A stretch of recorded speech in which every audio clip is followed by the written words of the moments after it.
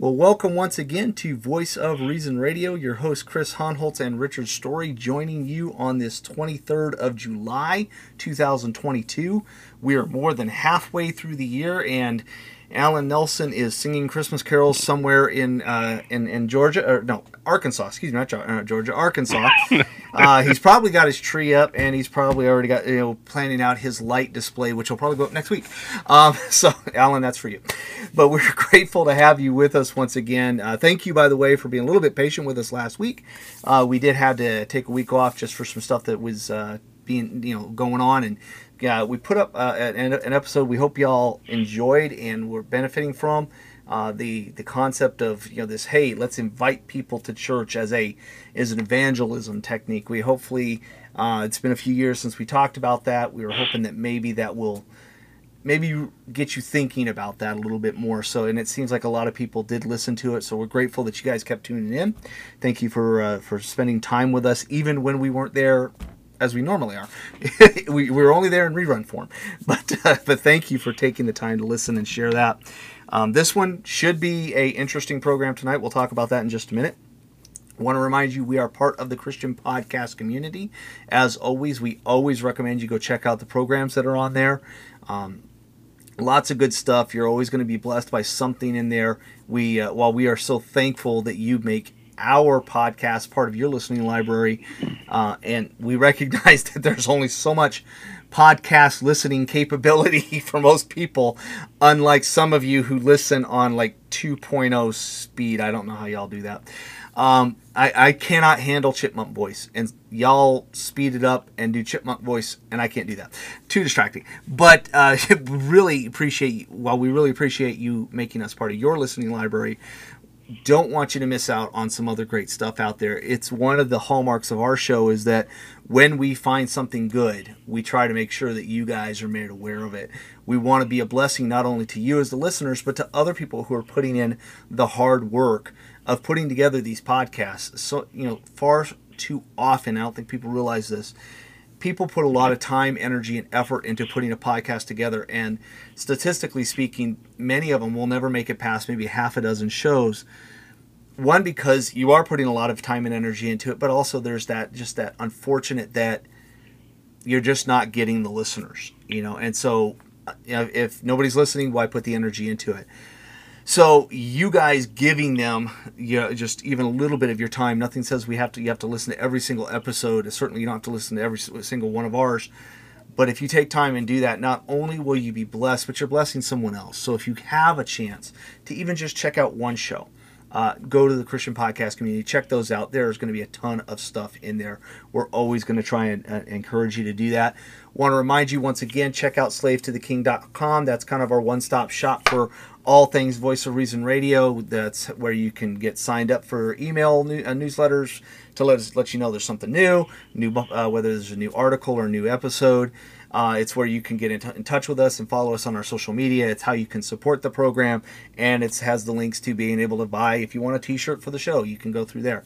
So please, please, please get signed up so that when something new comes out, you're being informed, because it looks like Elon Musk may not buy Twitter after all, and if he doesn't, pretty much all of us are going to be kicked off anyway. So if that happens, you're going to need to get notified somehow that that we've got something new. So please go check it out. Go get signed up. Thank you so much for all of your support. You guys are amazing, and the more of you that interact, the more we hear how this is impacting you, and we even get really good questions. There's one person that actually friend requested me on Facebook, who I actually denied at first because there was no friends in common, and she messaged me to say she had read the G3 article and she wanted to learn more about what we do, and so I ended up putting her on as a friend that actually had questions about tonight's episode when I posted on Facebook. So hopefully we'll answer that tonight. I mean, you guys are starting to interact more. You guys are starting to interact with the program material more. You're talking to us about it. You're asking questions. And then when we post stuff, you guys are sharing it, which is one of the other reasons this episode's getting on tonight. We'll talk about that in a minute too. But yeah, so thank you. Thank you for being a part of it. Thank you for supporting us. And thank you for, and more than anything, please be praying for us. Just like you, we face the difficulties that everybody else faces. We have families, we have struggles, we have illnesses and finances and extended family issues and work issues. And so while we try to put time into this, obviously, just like you, we face all those things. And so your prayers for us and for our families are always appreciated so that we can continue to serve in the way that God has made it possible. So hopefully that covers everything. I think, like I said, I think I've gotten better about doing that quickly and not rambling too long. So I just want to, again, thank you for all of that. Rich, how you doing this week, brother? Brother, as always, better than I deserve. Amen. Last time I butchered my own catchphrase, You so did. I did better tonight. You did. You did very well. I'll be honest, I've had a difficult couple of months. It's just been one thing after another. Last month, for the whole month of June, I know I missed most of that entire month with you on the show.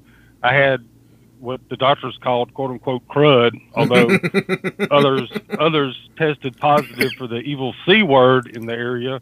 So I'm not real sure what it was that I had. I'm just glad that it's over and gone. Sadly, now it's hit another household family member. It's hit their house, and they're going through it. And so please keep them in prayer. And then last week was, just so the listeners know, last week it was my fault. We did not record. I kind of had a kink in my back that would not go away. If you're a regular listener, I don't hide the fact I'm disabled and I have a lot of health issues. The major issue is I deal with a lot of chronic pain, mostly from some messed up disc in my back and some bone fragments that like to, from time to time, tap against my spinal cord and do some little weirdo stuff. And for lack of a better way of putting it, last week, about a day before we were going to record, I was trying to walk and I stepped wrong and I threw my back out. So, I can injure myself just trying to pour a cup of coffee sometimes. So, and I messaged Chris and let him know what was going on. And we just decided to drop that rerun and give my back time to heal. Thankfully, it's doing better than it was. But regardless of whatever's going on in my life and Chris's life or your life, just remember we are always, if we're saved in Christ, we're always better than we deserve. Amen. Now, brother, as we lead into tonight's show, I'm gonna throw you under the bus.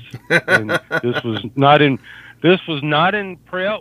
It was not in pre-show. It was not even mentioned in notes that we shared. But I'm going to ask you very quickly and very briefly, how would you define biblical repentance? Well, biblical repentance would simply be not only admitting and confessing your sin, but a turning away from your sin. I know there are many people that love to say, well, it just means change your mind. Well, it's a change of mind that leads to a change of action. And I know there are many who don't like hearing it that way because, you're adding works. You're telling people they have to stop sinning and they have to be good in order to get saved. And that's simply not the case. Christ's message when he, first began to preach was to repent, for the kingdom of heaven is at hand. It is an admission that my life and everything in it is a warring against God. It's doing what I want in rebellion to what he has commanded me to. And then it's orienting my mind, my heart, and the things that I do to being obedient to God. So I like how Todd Friel once said it. It's like if we get in a car and I tell you we're driving to Florida, but every time we pass a sign, you see signs that are saying, I'm heading to Canada. What you want me to do is repent. You want me to turn around and go the other way. So biblical repentance is simply turning from my sin and turning toward obedience to God and in my heart, mind, thoughts, and deeds.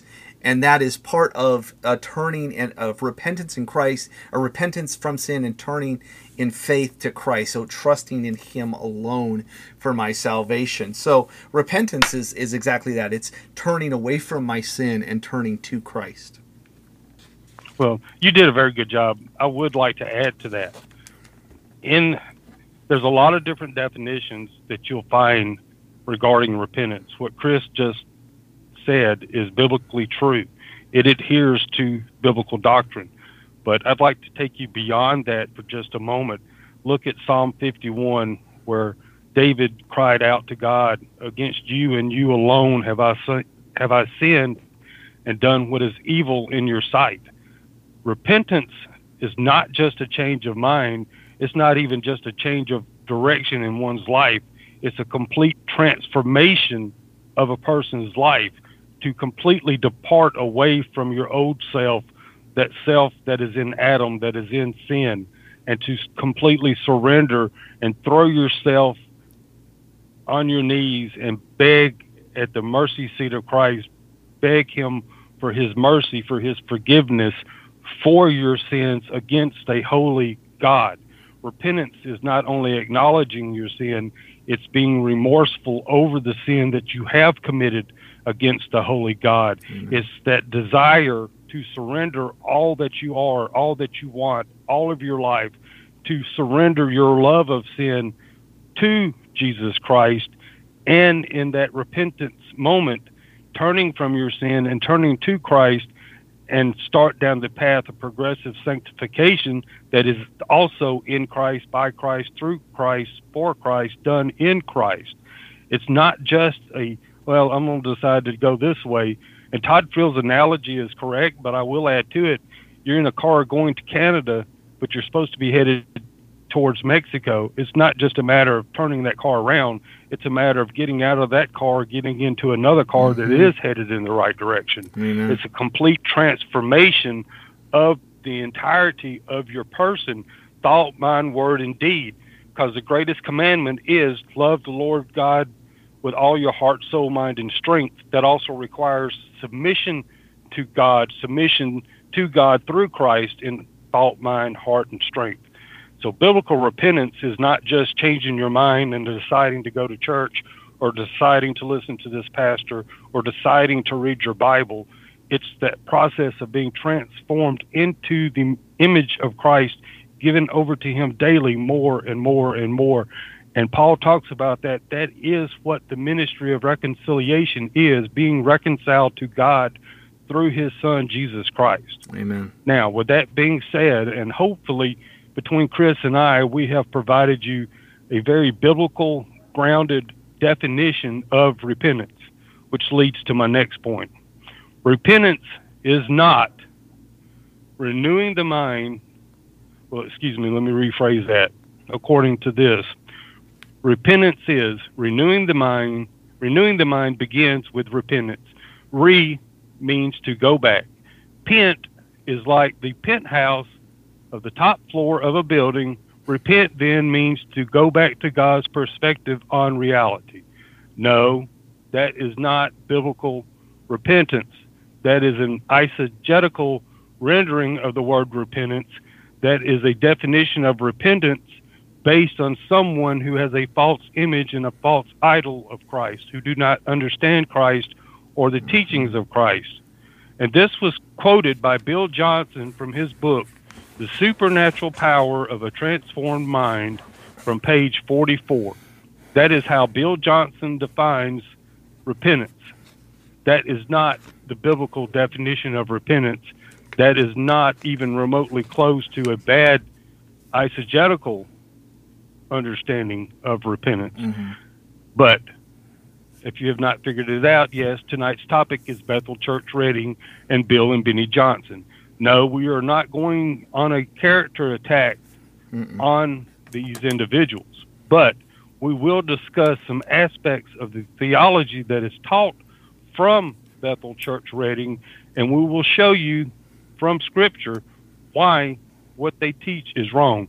Now, I want everyone to understand something. As Chris and I discuss this and go through these topics tonight, We use the same standard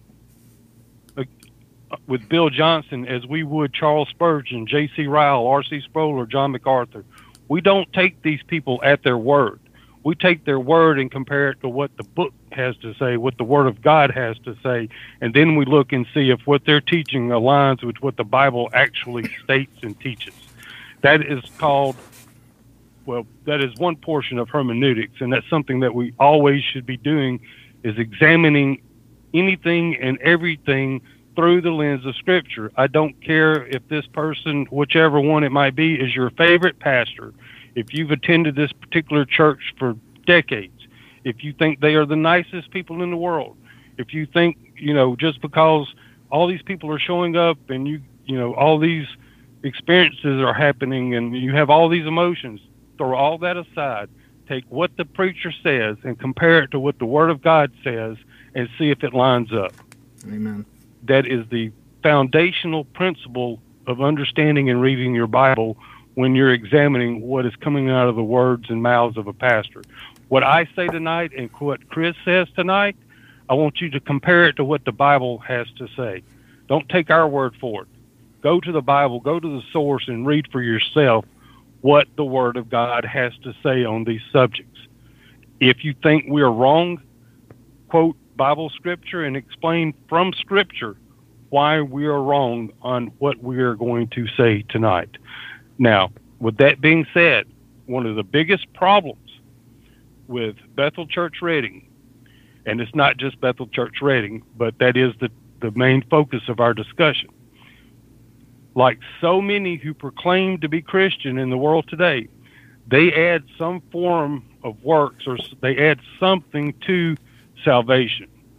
You see it throughout professing Christianity, to where in order to be saved, you must do this.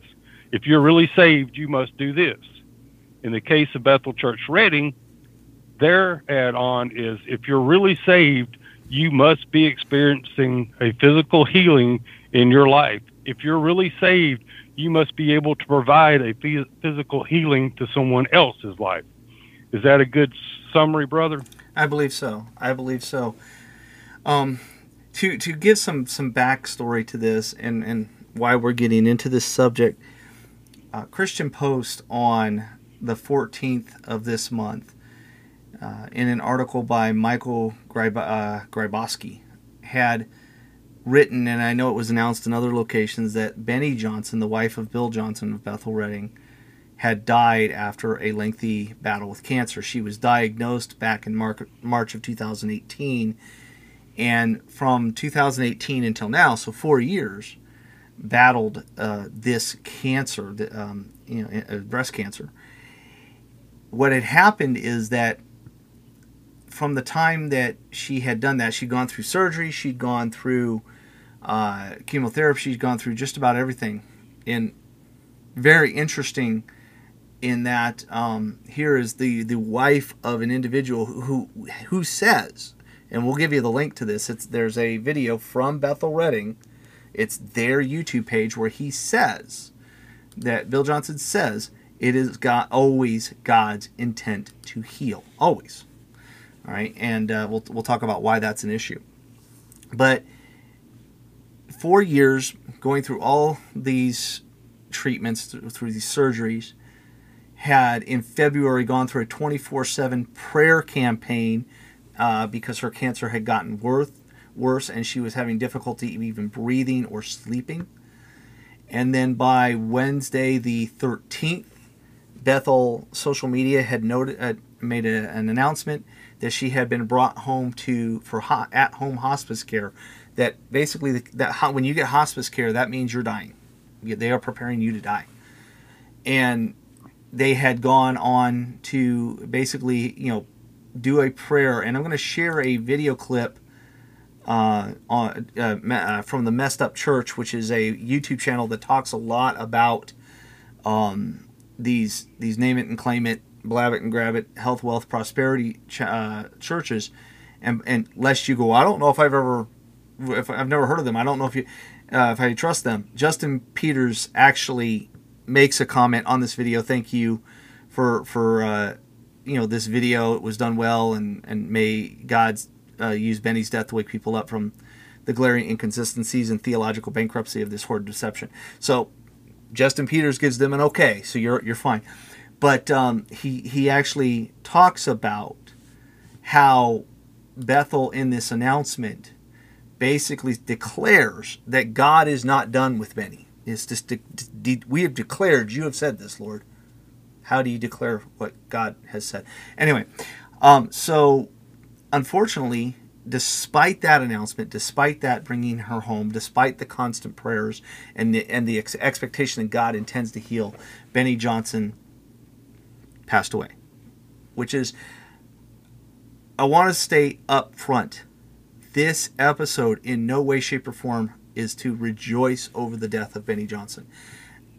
What it is to say is that we want to talk about something that I posted, the reactions that it got, and addressing in a biblical manner why I said what I said and why I believe it was correct, and why the criticism that it has received from people that either were just big old fans of Bethel Church and Bill Johnson, or who have zero clue what Bethel Church and Bill Johnson said, but were still very upset with my post.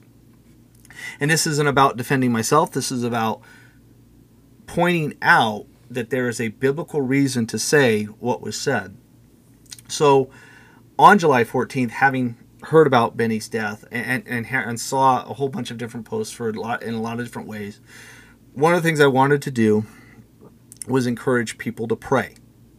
Because I don't care if you're a false teacher or not, if you lose a loved one, especially your wife, that is extremely painful.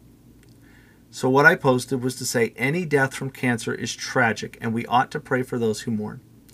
May we also pray Benny's passing be used by God to open Bill Johnson's eyes to the evil of the false gospel he has preached for years. May it bring him to repentance and genuine faith. So I want you to hear what I actually said, and I want to tell you what I didn't say. What I actually said is, please pray for Bill Johnson and his family. Okay? They are mourning. Pray for them. What I also said is, Bill Johnson, sadly, is a false teacher, and our sovereign God, who uses tragedy in the lives of people, can bring those individuals to repentance and faith through tragedy. It has happened time and time again. And so it was my request that people pray that a false teacher who for decades has misled people down the broad path to hell would find salvation, because everything that he has preached was just ripped from him in the most stark and revealing way possible. What I didn't say is, oh good, she died. That proves that Bill Johnson's a big fat heretic and I'm going to dance on Benny's grave. I didn't say that. If you heard that, you came in with a preconception, and you are basically, as Vodi Balcom says, the 11th commandment says, you are not being nice. Okay, I want to make sure you understand that. That's what happened, is that, and God bless, our good friend Justin Peters and the folks that run his page. They screen grabbed this.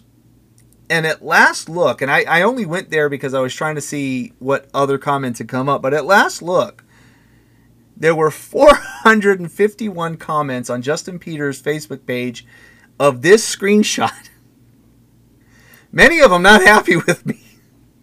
And it had been shared over 200 times to other people's pages or Facebook accounts or whatever. So, God bless Justin Peters and his ministry, because lots of people heard us asking for prayer for Bill Johnson and prayer for his salvation. But wowed it, between what I got on Twitter and what I got via Facebook, there was a lot of discussion for people who were not happy with what I had to say. So that's the kind of the backstory to that. So that's why we've gotten into this, because we want to talk about, why is Bill Johnson a false teacher? Why is it right to pray to God that he would use something like this to save him? And what is it that makes this different from disagreeing over theological issues? Why are we so concerned about Bill Johnson, who's clearly a charismatic, and why are we calling him a false teacher? So those are kind of some of the points we wanted to talk about. Rich, before we go moving, did you want to add anything else into that? Yeah, I wanted to point out and make sure that if you're listening to this and you are a member or you support Bethel Church Reading, or you're one of the ones that jump to conclusions based on Chris's post, I want you to understand something. Chris and I both understand that Benny Johnson was extremely nice. She was an extremely kind person, and from things that I've read, she was a very giving person. Her and Bill and Bethel Church Reading have donated to the local community. They've done numerous things for the local community. We do not deny that she was a very nice person, but being nice does not make a person truly saved. And odd as it is, about this time last year, I was teaching evangelism at a local church, and that was about the first time that I had read about Benny Johnson being so sick. And after the evangelism class, we had a prayer meeting for Benny Johnson, that the Lord would grant her salvation and would heal her. And I did not realize this at the time, but over a decade ago, I actually had a gospel conversation with Benny Johnson online. At the time when it was going on, I had no idea who she was. I really didn't. It was just a user that replied to a comment, and we got into a discussion. And it was not until sometime after that that I learned that this was Bill Johnson's wife of Bethel Church Reading. And in the conversation I had with her, she was very kind. She was very well-mannered. She did not jump to conclusions. She didn't go to reviling. Comments that I would make, she would ask questions about it. She was a very kind, especially compared to today's Twitter usage, it was a very kind, cordial conversation. And she said that she would consider some of the things that I said and pointed out. Now, I never saw any difference in the practice of what goes on after that, but I know that at least one time she heard the biblical law and gospel presented to her, because I was blessed to be able to present it to her myself. And like I say, we're not denying she was a very nice, very kind, very giving, very compassionate seeming person. But none of those traits define a biblical Christian. None of those traits define being truly saved in Christ. And I know that she has passed on. I know people take exception when these conversations come up, when someone has departed from this earth that either were a known sinner that reviled and lived and loved their sin versus someone who professed to be a Christian. In today's age especially, it's not just enough to think that you are saved. You have to know whether you're saved or not, because you have to remember what has been declared by Jesus Christ himself. Go to Matthew chapter 7 and read verses 21 through 23. In fact, read the entire chapter 7 of that book. But Jesus Christ himself, talking to those who profess to believe in him, said, "Depart from me, I never knew you. I never had a personal relationship with you. You claimed me as Lord, but you did not obey what I said.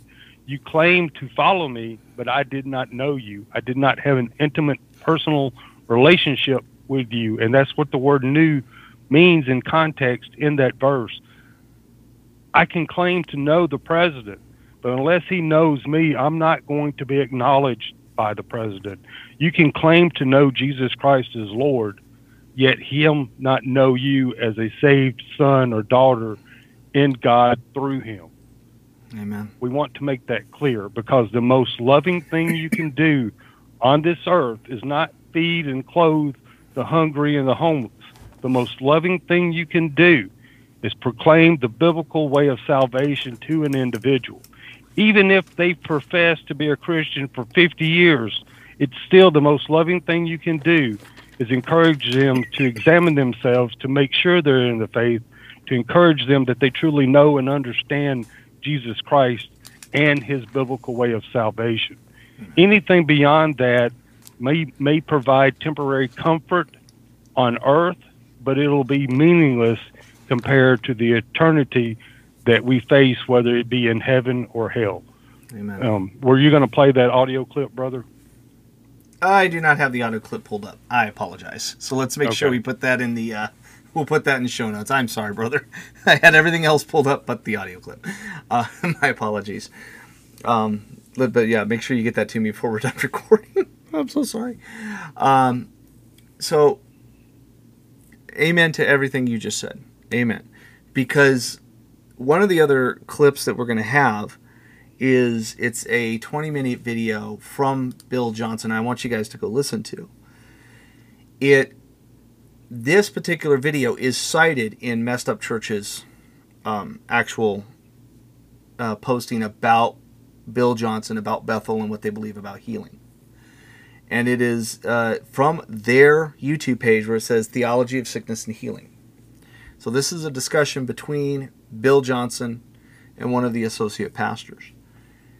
The reason I want you to listen to that and want you to listen to what he says is, one of the things that you will notice about Bill Johnson is he sounds like one of the most humble and kind people you'll ever hear. He doesn't sound, in most cases, like, say, Kenneth Copeland, who looks like he's got demons ready to come jumping out of him at any moment.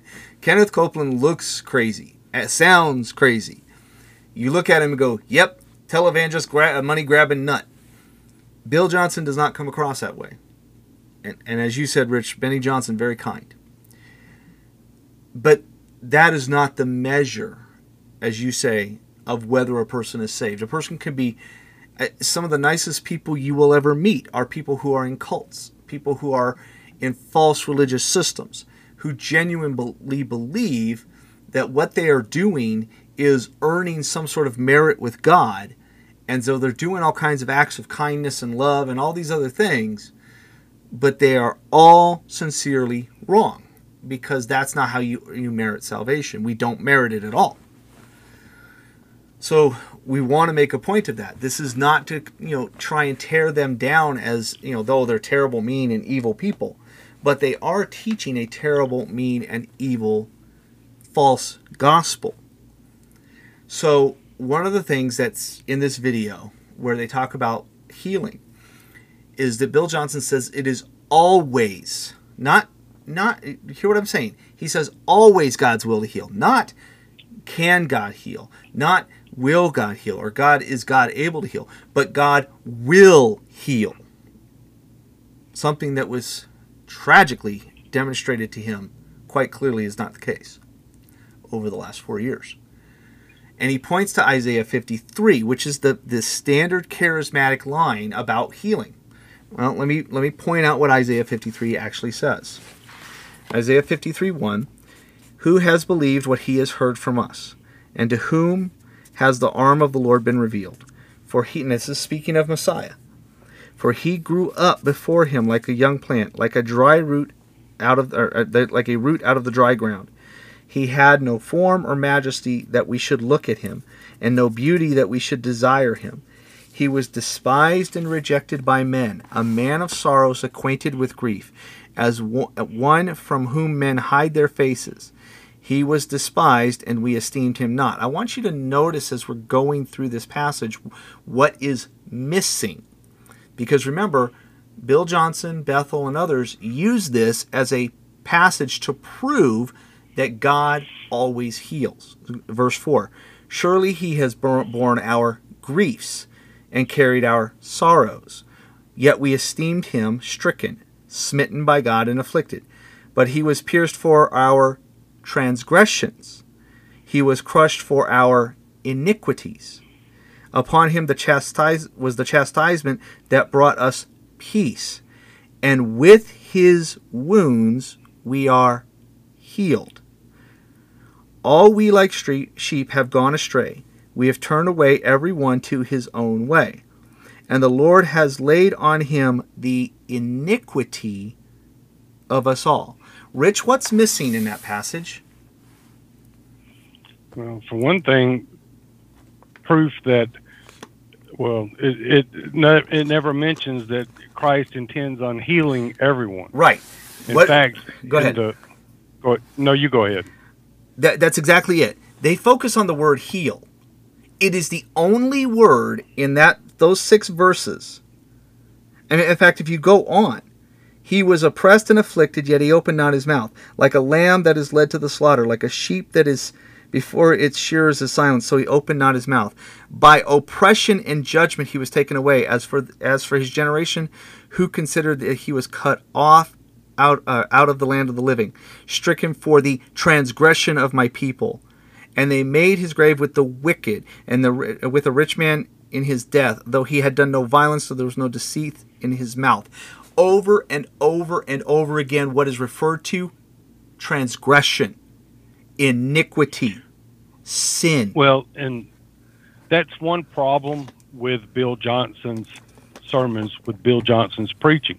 He will take a word, and instead of applying what's called exegeticalism, he applies eisegeticalism. And we're not going to get into the definitions. If you don't know, go look it up.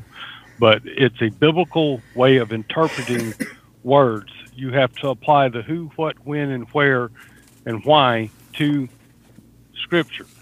And in this case, just like in the example I gave at the start of the show, when it came to the word repentance, Bill Johnson constantly will take a word and try to apply it. He'll take it in today's context, in today's meaning, just like the pent in that portion, in the word repentance. He took the word pent and tried to apply it to a penthouse, the top portion of a building. He tries to put words into today's terminology instead of extracting the word from the time that it was written and applying it into today's world. Yeah. And in the case of this verse, when Isaiah is speaking of healing, he never is referencing physical healing, because he uses the word iniquity so many times. That gives you the context of the type of healing that Isaiah was speaking of, which was a spiritual healing, being reconciled to Christ. Why did Christ come into the world? To reconcile the lost, to reconcile Jerusalem to himself, to make sure and to reveal the mystery that was unknown for ages, that was brought forth during his time, that was revealed to his disciples and apostles, that the Gentiles would be offered the gift of salvation along with the Jews, because prior to that, only the Jews thought that they were the chosen race, that they were the only ones that were going to go to heaven. Jesus came not to bring physical healing to those and to those that would follow him. Jesus Christ was born, lived, died, and was resurrected to provide a way to spiritual reconciliation to God through himself that was lost in the first son, Adam, to bring about reconciliation to God through the second son in Jesus Christ, who is our Lord. And by the way, Christ is not Jesus' last name. If you look at the first portion of Acts, Peter, when he was proclaiming on the day of Pentecost, this Jesus whom God has raised to be both Lord and Savior, Jesus Christ was his title, Savior. Lord is what he is, Lord and Savior. Lord and Savior. People do not seem to grasp this concept that Jesus Christ is Lord and Savior. Yeah. Going back to what I've said in previous shows and what I said at the beginning of this, for Jesus to be, Jesus is Lord of your life, whether you acknowledge it or not. Only those that have been truly saved in Christ, that are and repentance and belief and salvation is a gift of God. The ability to surrender all that you are and want to live a life holy and pleasing to him is also a gift from Christ. You don't make Christ Lord over your life. He already is Lord. But when you're saved, you come to understand what it means to call him Lord, to submit to him as Lord, why he said, "Why do you call me Lord, yet not do what I say?" I'm sorry, I kind of got off tangent there a little bit. No worries, brother, no worries. And that's exactly it. The whole context, as you said, is about our iniquities. He was stricken for our iniquities, not for our physical healing. Isaiah 53 is talking about his receiving the due penalty that we have for our sins. He did not sin, we did. He was stricken on our behalf. Just in case someone does not understand, what does iniquity mean in the context of that verse? It means our disobedience, our sins, our lawlessness, our rebellion against God, those things that we do that violate the commandments of God. That is iniquity. It is our lawlessness before God. And that's why he's, when you talked about earlier, when he says, "Depart from me, you workers of iniquity," or you have who practice lawlessness, depending on which version you're reading, "I never knew you." Those still dead in their trespasses and sins, despite their profession of faith. So Bill Johnson says it's always God's will to heal. It's always God's will to heal. He has said, and I know it's in a sermon on Galatians, I believe, where he has said, "I refuse to create a theology that allows for sickness." He refuses. He refuses. Well, let me go back to Galatians. Galatians chapter 4, verse 13, Paul writing to the Galatians. "You know it was because of a bodily ailment that I preached the gospel to you at first. And though my condition was a trial to you, you did not scorn or despise me, but received me as an angel of Jesus Christ, as an angel of God, as Christ Jesus."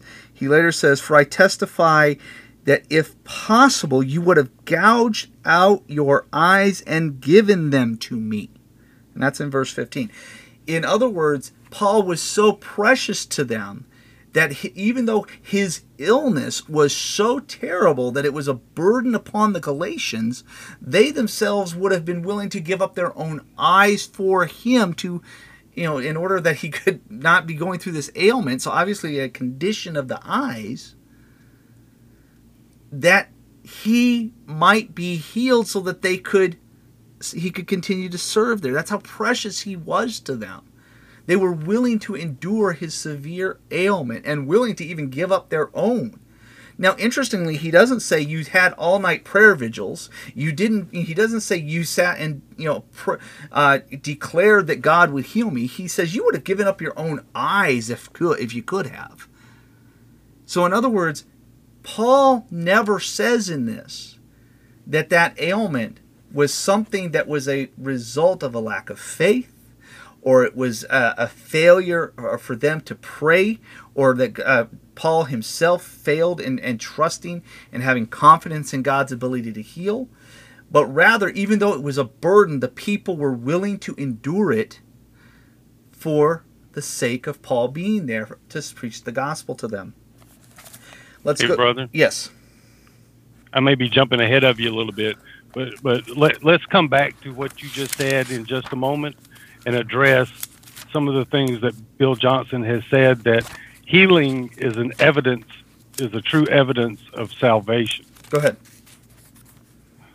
I would like to point out, and I think either you or I have more of that in context in some things that he has said, but and I apologize, my screen just jumped. We're really professionals here because we don't have everything exactly laid out all the time. We tell you don't try this at home because we do, and this is what happens.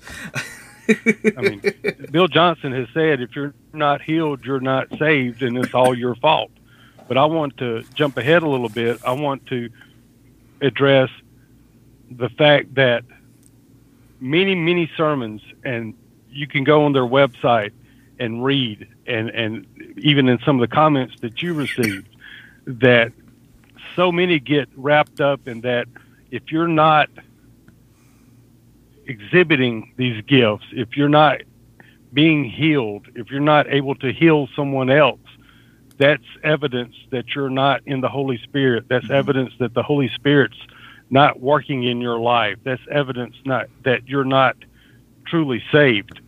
But you were in Galatians, and I want to point out something from Galatians chapter 5, and I would encourage you to read the entire chapter, but go down to verse 22. And this is Paul writing, "But the fruit of the Spirit is love, joy, peace, patience, kindness, goodness, faithfulness, gentleness, self-control. Against such things there is no law." Nowhere in that does Paul say that evidence of fruit of the Spirit, meaning that you are actually indwelt by the Holy Spirit. Nowhere does he say that evidence of the Holy Spirit is being able to heal, being able to speak in tongues, being able to prophesy, being able to tell the future, being able to lay your hands on someone and heal them, being able to raise the dead. He never states that. He says these are the evidences of fruit of the Spirit, meaning this is evidence that you are indwelt by the Holy Spirit, that you're growing in love for these things, that you're exhibiting more of these things, that you're beginning and growing to hate the things of the flesh that were outlined in the previous verses in that chapter.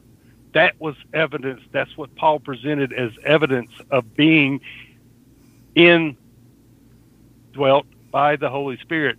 He nowhere mentions that that being able to be healed or healing others is proof of your salvation. In fact, you will not find that anywhere in the New Testament. And we're not even debating whether the gifts are still available today. Right. Put all that aside. What is the Word of God saying? What did Paul write? This is the evidence that you're indwelt by the Holy Spirit. If you're growing in these things, if you're growing in the love of Christ, if you're growing to love what Christ loves more, if you're growing to hate what Christ hates more, this is evidence of being indwelt by the Holy Spirit. This is the evidence of true fruit of salvation, going back to the Gospels, when Christ talks about every good tree and every good fruit. Sadly, there are bad seeds, bad trees, and bad wax fruit today, meaning that it may look and sound biblical. It may look and sound like it's kindness and compassion, but unless it is truly rooted in the Word itself, unless it is truly rooted in Jesus Christ, it is false fruit. It is tares among the wheat, no matter how appealing it might look. The fruit that Eve ate of in the garden, I'm sure, was beautiful and very appealing to the eyes and very tempting, and really, really wanted, on top of the fact that the serpent was tempting her, I'm sure it was very appealing from a fleshly perspective, meaning it looked like that would be a very tasty piece of fruit, whatever the fruit may have been. But we have to remember to go back to the Word of God. Regardless of what any pastor or preacher or someone that you think highly of is teaching and saying, if it does not align with the Word of God, they're not teaching the Word of God, they're teaching their opinion. On top of that, if this healing was supposed to be sustained, and Paul, and I forget what portion, I think it was when he was in Ephesus, was even his shadow being cast, people were being healed. Even Paul's ability to lay his hands on someone and heal them diminished over time. You just pointed that out in that verse in Galatians 4, because of the suffering that Paul himself was going through, because of the trials that he was facing when he talked about gouging out his eyes and how difficult for those around him his illness and sickness was. People very rarely read the epistles in chronological order as they were written and as it happened. But if you go to 2 Timothy chapter 4, verse 20, and Paul talked about, I left Trophimus sick in Miletus. Paul left Trophimus sick in Miletus. If that gift of healing was still available to Paul, why didn't he lay his hands on Trophimus and heal him. It's because that gift of healing had left Paul. It didn't mean that he was no longer an apostle. It didn't mean that he was no longer in the favor of God. It didn't mean that he was no longer saved. It just meant that the time had ended for the gift of healing. And if Paul, of all the writers in the New Testament, which by side note is the one most often people try to diminish and say that is not, his writings are not actually the Word of God, that we addressed in our last live episode. But anyway, and this is not an isolated incident. Look at Philippians 2, verse 25. I have thought it necessary to send to you Epaphroditus, my brother and fellow worker and fellow soldier, and your messenger and minister to my need. Sorry, my phone's froze up here. But in verse 26, Paul goes on to talk about that he had been longing for them all, and that he had been distressed because you in Philippi had heard that he was ill. And Paul said, yes, ill near to death, meaning that he was on the deathbed. He was on the verge of dying. And Paul goes on to say, but God had mercy on him, and not only on him, but on me also, lest I should have sorrow upon sorrow. Paul knew that his friend was on the verge of dying. He gives glory and praise to God for allowing his friend to survive this illness, whatever it was, and to continue living. Paul did not blame the illness on God. Paul did not blame the illness on I'm sorry, I cannot say that word right now. My tongue is just all tied up. Epaphras. Epaphras. He did not blame any of that on anyone. But in the context of what Bill Johnson preaches and teaches, this would have been Paul's fault, it would have been Epaphras' fault, and it would have been God's fault. Or it would have been everyone's fault except God. Because in another sermon that Bill Johnson put out, he said, you can't blame God for your illness or your sickness. Basically, you blame those around you for not praying enough. You blame yourself for not having enough faith. My question is, okay, throw everything out and just assume that Bill Johnson is right, and 500 years of Christianity have been wrong, actually over 500 years since the Reformation. All 500 years, every professing Christian had been wrong. Every professing Christian outside of Bethel Church that deny these things is wrong. Assume for a minute and give Bill Johnson every benefit of the doubt under the sun. Go back to the Gospels where Jesus was in a home and they removed the tiles to lower a man crippled in his bed, to lower him down from the ceiling into the room.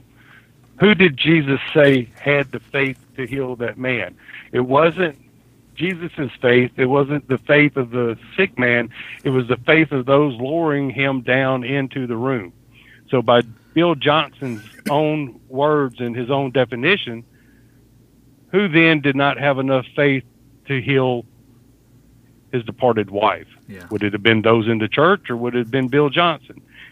By Bill Johnson's definition, it would have been Bill Johnson's fault for not having enough faith for his wife to have been healed. It would be Bill Johnson's fault for those members of that church who are not healed physically. It would be either their fault or his fault. It would be Bill Johnson's fault for the fact that he, for decades, has had to wear glasses because his eyesight is not perfect. Right. And my point being is that... Go ahead. No. Go ahead. Finish up. I was just going to point out, though, these type of verses are just left out and not addressed by churches like Bethel Church or preachers like Bill Johnson because they do not fit the narrative they're trying to portray. Exactly. And what's interesting is so much of the emphasis is on the healing. Now, if you watch the video from Bethel, they actually try to kind of tamp down on the idea, we never blame anybody with their lack of faith. If anybody in our ministry ever says, you weren't healed because of your lack of faith, we correct them on that. But then they go around and still, like, there has to be some measure of faith. Maybe Bill says, I'll tell people, I have faith for both of us. There is this constant emphasis on faith. That it is this prayer of for healing, this faith for healing, that it is always God's will to heal. So they will give lip service, as he does in the video, and he tries to make it sound very magnanimous. Oh, we would never say that. But then you can hear him but I can't let go of there has to be some measure of faith. Interestingly, when we go to 1 Timothy 5:23, Paul doesn't tell Timothy, have faith for your frequent ailments. He says, no longer drink water, only water, but use a little wine for the sake of your stomach and your frequent ailments. He actually gives him medical advice. There's not an issue of faith or prayers there. It's just, drink. It's okay to drink some wine to deal with your stomach and your frequent ailments. It's okay. Do that. Do what is necessary to take care of your healing. Okay? Yet Johnson and Bethel, massive, heavy emphasis on this.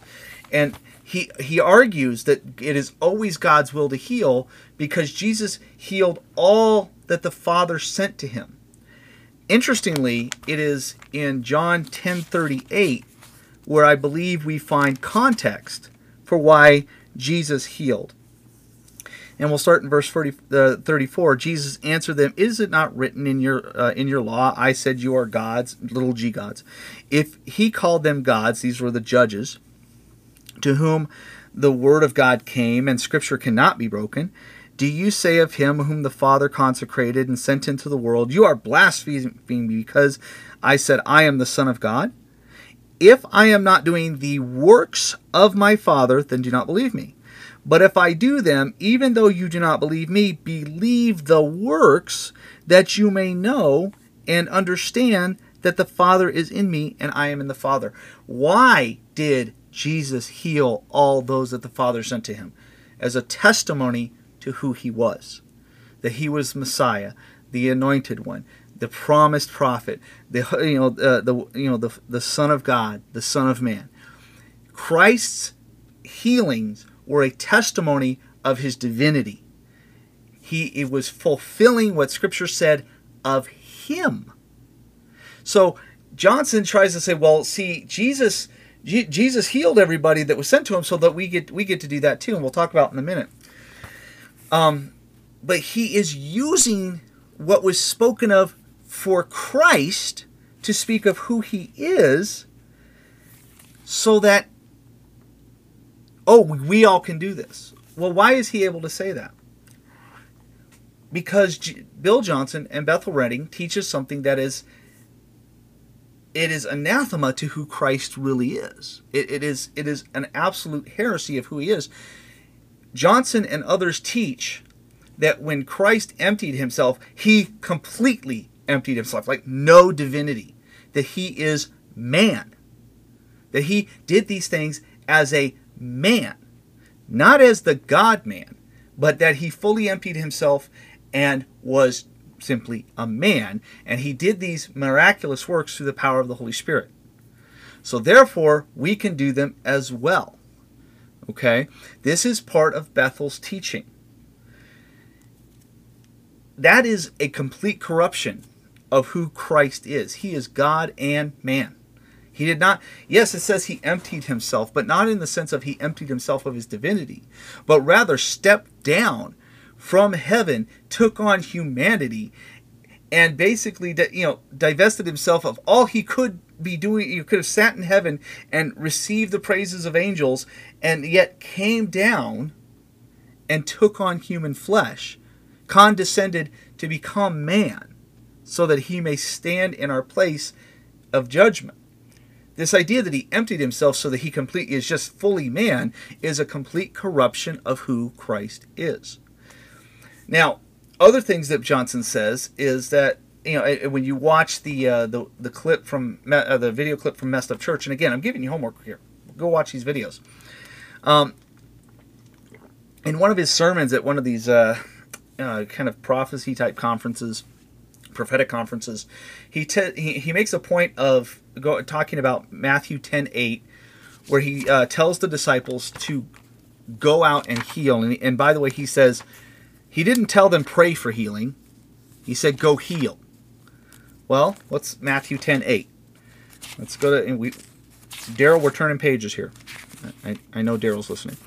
10:8 is when he sends out the 12 apostles the first time. So let's back up to verse 5. These 12 Jesus sent out, instructing them, "Go nowhere among the Gentiles and enter no town of the Samaritans, but go rather to the lost sheep of Israel, the house of Israel, to the lost sheep of the house of Israel, and proclaim as you go, saying, the kingdom of heaven is at hand. Heal the sick, raise the dead, cleanse lepers, cast out demons. You received without paying, give without pay. Acquire no gold, nor silver, or copper for your belt." Acquire no gold, no silver. Funny, Bill doesn't say anything about not getting any money. I wonder why he doesn't bring that up when he talks about this in his sermons. "Acquire no gold or silver or copper for your belts, no bag for your journey, or tunics, or sandals, or staff, for the laborer deserves his food." And then he goes on and gives further instructions. This is the first time he sends them out. Now, I want to go to the end of the book of Matthew, and I want to show you something. The passage we refer to as the Great Commission. 28:16. "Now the 11 disciples went to Galilee, to the mountain which Jesus had directed them. And when he saw them, they worshipped him, but some doubted. And Jesus came and said to them, 'All authority in heaven and on earth has been given to me. Go therefore and make disciples of all nations, baptizing them in the name of the Father and of the Son and the Holy Spirit, teaching them to observe all that I have commanded you. And behold, I am with you always to the end of the age.'" Interesting, there's nothing in here about go and heal. The final instructions to the apostles, and thereby the instructions to us as the church, is to go and make disciples, baptizing them in the name of the Father, Son, and Holy Spirit, and to be obedient to all that Christ taught. These are two different sections. One is when he commissions the disciples to go out and preach him, doing the miracles that he gave them to do in that time, which testify to what? Christ and the power that he gave them to preach his message. And we do see that continued in the book of Acts as it goes forward. But interestingly, as much emphasis as are on miracles in places like Bethel Redding, when you read the book of Acts, they are the minority of what actually happens. Most of what the book of Acts is constant teaching of the gospel over and over and over again. There's an emphasis on talking about the miracles, which were a testimony, or which testified to those who were preaching the message, but they were in the minority of things that happened in the book of Acts. So he says, well, yeah, we have to pray. I mean, I'm not saying, in that same sermon that he gives, he says, I believe we're supposed to pray. He says, but he told him to go heal. But he takes that passage out of context, and by the way, says nothing about having no gold, no money belts, no nothing like that, which would really destroy Bethel as an entity, because they depend so much upon the money that they receive. He gives token acknowledgement that we are to pray, but he really says it's about commanding to do the miraculous healing. Interestingly, in the actual video that Bill Johnson does on the theology of healing, he does give a token acknowledgement that there are times when it's clear that God is taking the life of a person, and that's being brought to an end so that healing may not happen. But it's the only time, he says in that 20-minute video, where healing may not happen. It's clear that God is taking this person out of this world. So he gives token acknowledgement to prayer, token acknowledgement that there may be times when healing doesn't happen because the person is just going to die. And then he kind of downplays that issue that that not having enough faith is often the problem. No, we don't really say that. But faith is necessary. There has to be some measure of faith. So he brings it back around. Interestingly, in that same video on the theology of healing, I have to wonder how much crawling around in the skin happened when they knew that they were going to have to address this. And the associate pastor brings up the issue of Joni Eareckson Tada. Joni Eareckson Tada is a wonderful woman of Christ. She has a wonderful testimony, being paraplegic, how At one point, she hated God more or less because she couldn't be healed, and then God, in her suffering, brought her to understand who He genuinely was and brought her to genuine salvation. And this pastor says, you talk about enduring faith, you talk about God intends to, it's God's intent to heal. So he brings up Joni Eareckson Tada. He says she has this amazing faith, this amazing testimony of Christ, and I would love to be like her. But then I wonder, but wouldn't I want that same faith that people come and pray for me every week and lay hands on me that I would be healed? This is a sticking point for them. They really don't like this, and you can see there's just this reluctance, in my opinion, but he has to talk about it because they probably agreed beforehand to talk about it. And he says, he's asking Bill, how do we handle this? How do we account for this kind of enduring faith, yet she doesn't have faith for healing? And his response is, I can't wrap my brain around it. And he admits, I don't want to take anything from her. What she models is exactly what we should see for faith. But then he talks about enduring faith is about holding on until the miracle comes.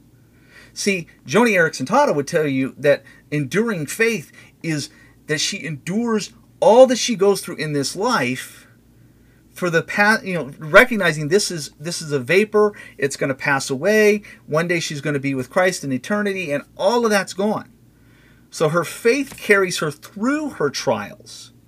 It gives her strength and confidence in God's eternal promises, but not according to Bill Johnson. Bill Johnson, enduring faith is about staying faithful until the miracle comes, because it has to be about the miracle. Now, a couple of things I also want to point out, and this is coming directly from Bethel Redding's church website, okay? If you go to their page on their core values, and I'll put this in show notes, they have a couple of sections here I'm just going to quickly touch on when they talk about God is still speaking and God empowers supernatural ministry. But before I get ahead of myself, Rich, any thoughts on what we just discussed? Well, I'd like to address a couple of things that you just said, and if I jumped ahead of you into what you were going into, I apologize. But what you were talking about in Matthew, when Christ sent out the disciples 2 by 2, and then in context, in the beginning of the book of Acts, when the gift of the Holy Spirit came and they spoke in tongues, there's one aspect that none of the Pentecostal charismatic preachers ever mention, and there it gets, and we're not going to get into all the differences. We'll stay focused on Bill Johnson and Bethel Church Redding, and I think you might we're fixing to mention it, so if you do, you can add to this. But nowhere, let me repeat, nowhere in any book of the Bible, when it comes to healings, miracles, raising the dead, or any of this, nowhere was it ever taught to the disciples. Nowhere in it did a person have to be taught how to do this. Mm-hmm. It was a gift from the Holy Spirit. Mm-hmm. When you get into in the book of Acts forward, it is a gift from the Holy Spirit transferred through the laying on of the apostles' hands. The apostles themselves, over time, as we've shown, when Paul got older, he was no longer able to heal those around himself. He was not able to heal himself.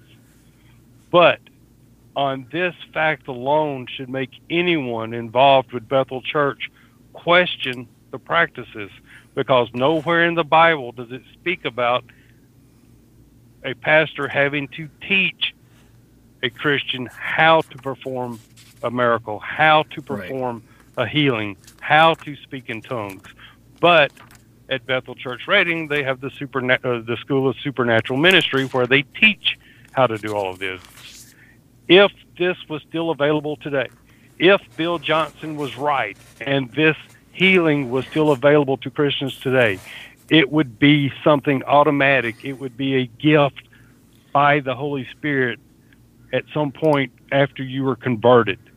It would not be something that would be taught through some school that you have to, guess what, pay to attend. It would not be something that could even be taught from one man to another man or from one woman to another woman. It would be something automatic, just like breathing comes to you. Nobody teaches you how to breathe. It would be that indwelt. It would be that part of your new spiritual nature. You would automatically be able to do it. You would not have to have someone teach you how to do it. And nowhere in the book of Acts, when it comes to miracles, healings, and performing signs and wonders, is it done through praying. Nowhere in there is it done or given to someone because everyone around them prayed that they would get the gift of being able to touch someone and bring them back from the dead. Paul does address early in his ministry about different gifts, but he says in there that these will cease, but love will endure. Mm-hmm. Towards the end of Paul's ministry, towards the end of his life, love endured, but his ability to heal someone had passed. Trying to say that you must possess these qualities in order to be saved, you're saying that every Protestant since the Reformation was wrong. None of them was saved. You're saying that every person in Fox's Book of Martyrs died needlessly, that none of them were saved. You're saying that none of these people were saved, and that this is something that was special and reserved for Bethel Church Reading and special and reserved as a result of the rise of the Pentecostal movement in 1907, that the healing and raising from the dead, all this resulted from someone's special revelation in 1942 or 48. Yeah. That is, in essence, what you're saying. If this gift was available today, you would see it in the most strictest, staunchest biblical Christian, hardcore Bible-believing church.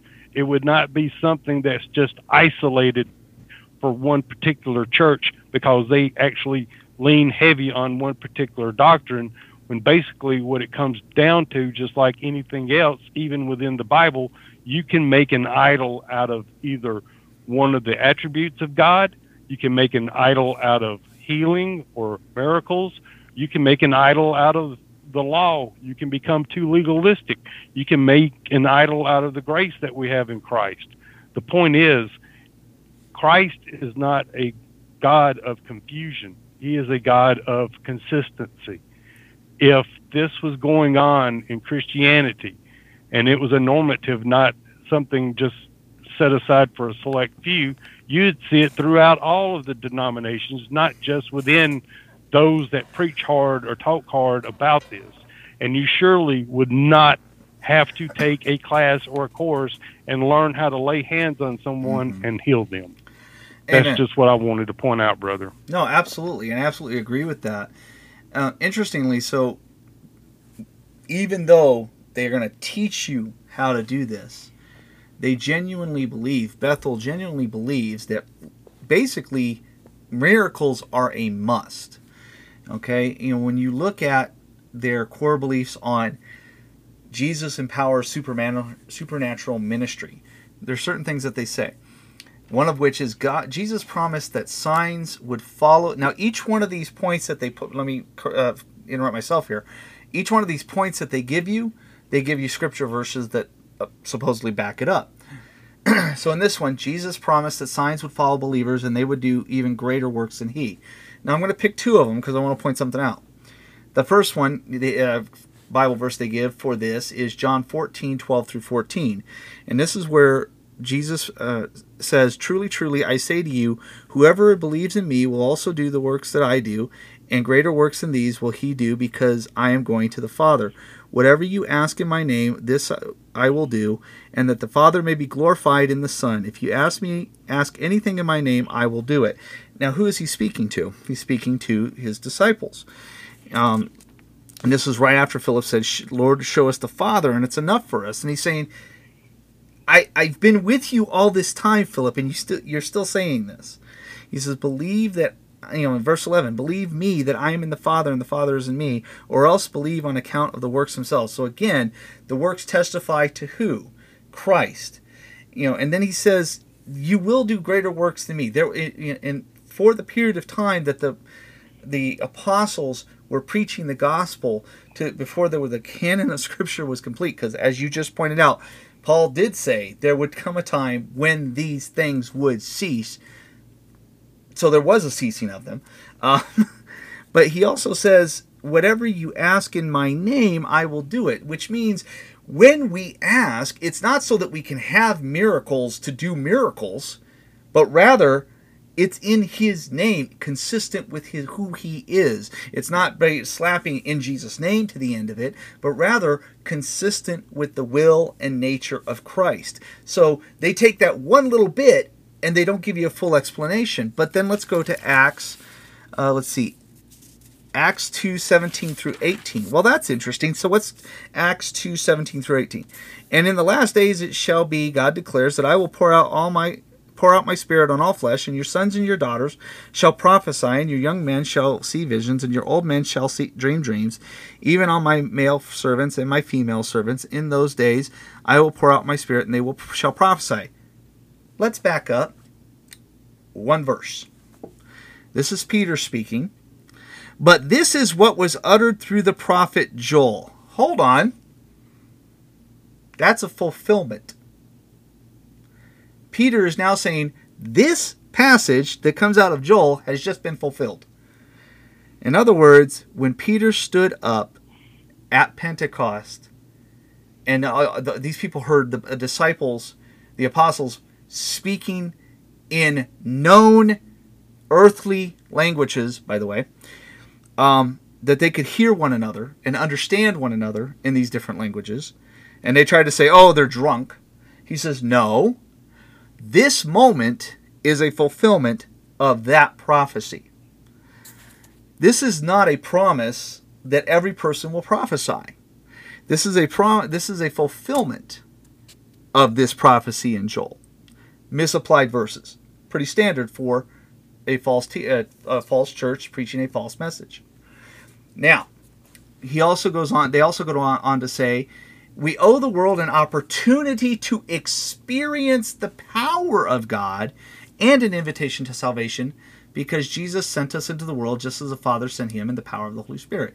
We owe them an opportunity to experience.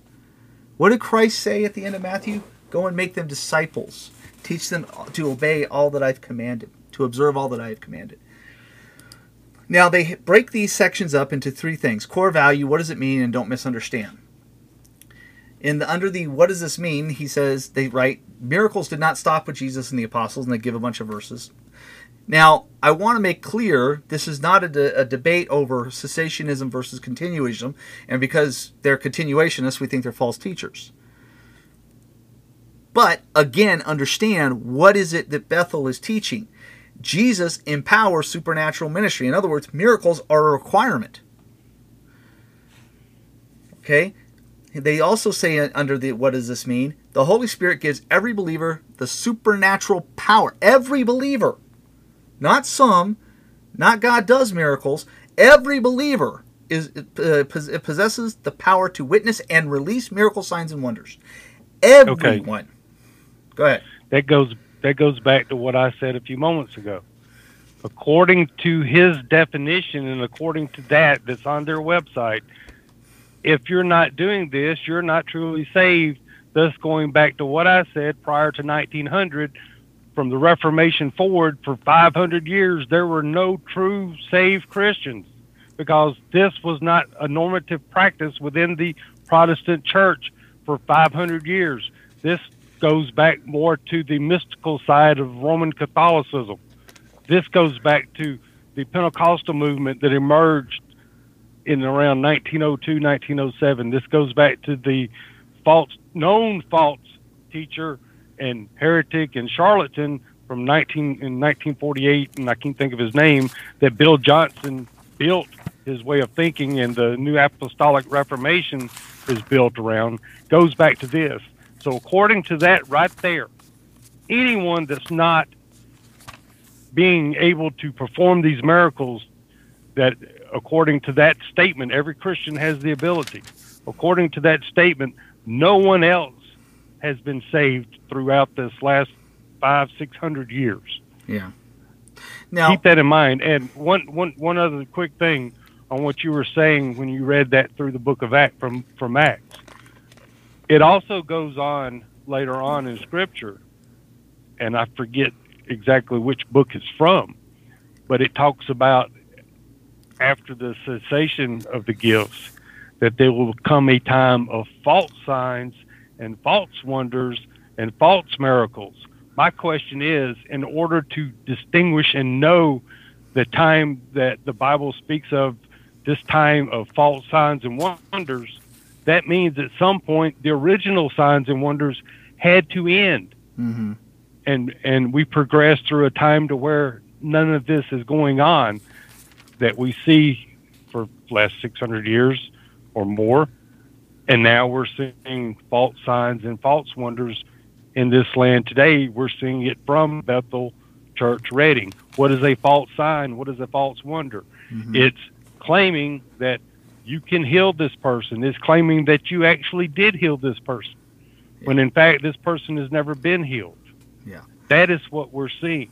You cannot take one portion of Scripture, rip it out of context, and try to make it fit into your narrative. You're taking a round peg, trying to squeeze it into a square hole and make it work. Yep. Bill Johnson is nice. He's kind. He's articulate. He's a charismatic speaker, but he is not preaching the Christ of the Bible, because it simply comes down to he's adding to what Christ has already declared when it comes to the biblical way of salvation. Exactly. Now, it's interesting, going back to what you had said about, well, it's given, it's a gifting. What we see consistently in Scripture is this miraculous gift of healing or prophecy happens. There's no education behind it. Absolutely agree. Here's what's interesting. When you go to God is still speaking as one of their core values. Now, they believe that, they say God wants to communicate with his family. It's important for us to actively listen to his voice and experience the variety of ways he communicates. Now, they do believe, they state as a belief that the Scriptures are the final authority. They actually say that, in these, that we have to compare these things with Scripture. Now, I would argue, and I know many others have argued, if we have to compare it with Scripture, then we don't need extra biblical revelation because we have Scripture. But this is where they want to make the claim that God is still speaking, and we have to be trained to hear it. And so under the "What does this mean?" section,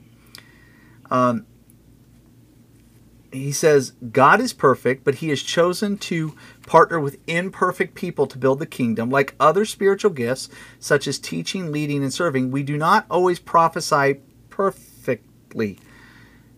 We sometimes make mistakes, and this is why we need to judge the words. Last I checked, according to Scripture, if you prophesied falsely, you were a false prophet. But they have an answer to that too. As with all spiritual gifts, the gift of prophecy is not given to us fully developed.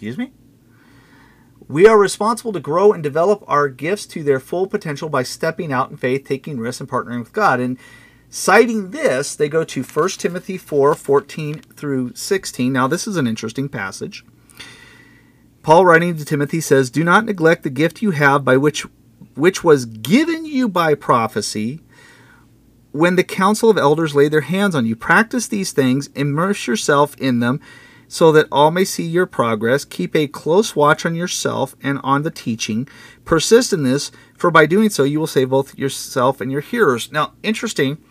Let's go back to verse 11.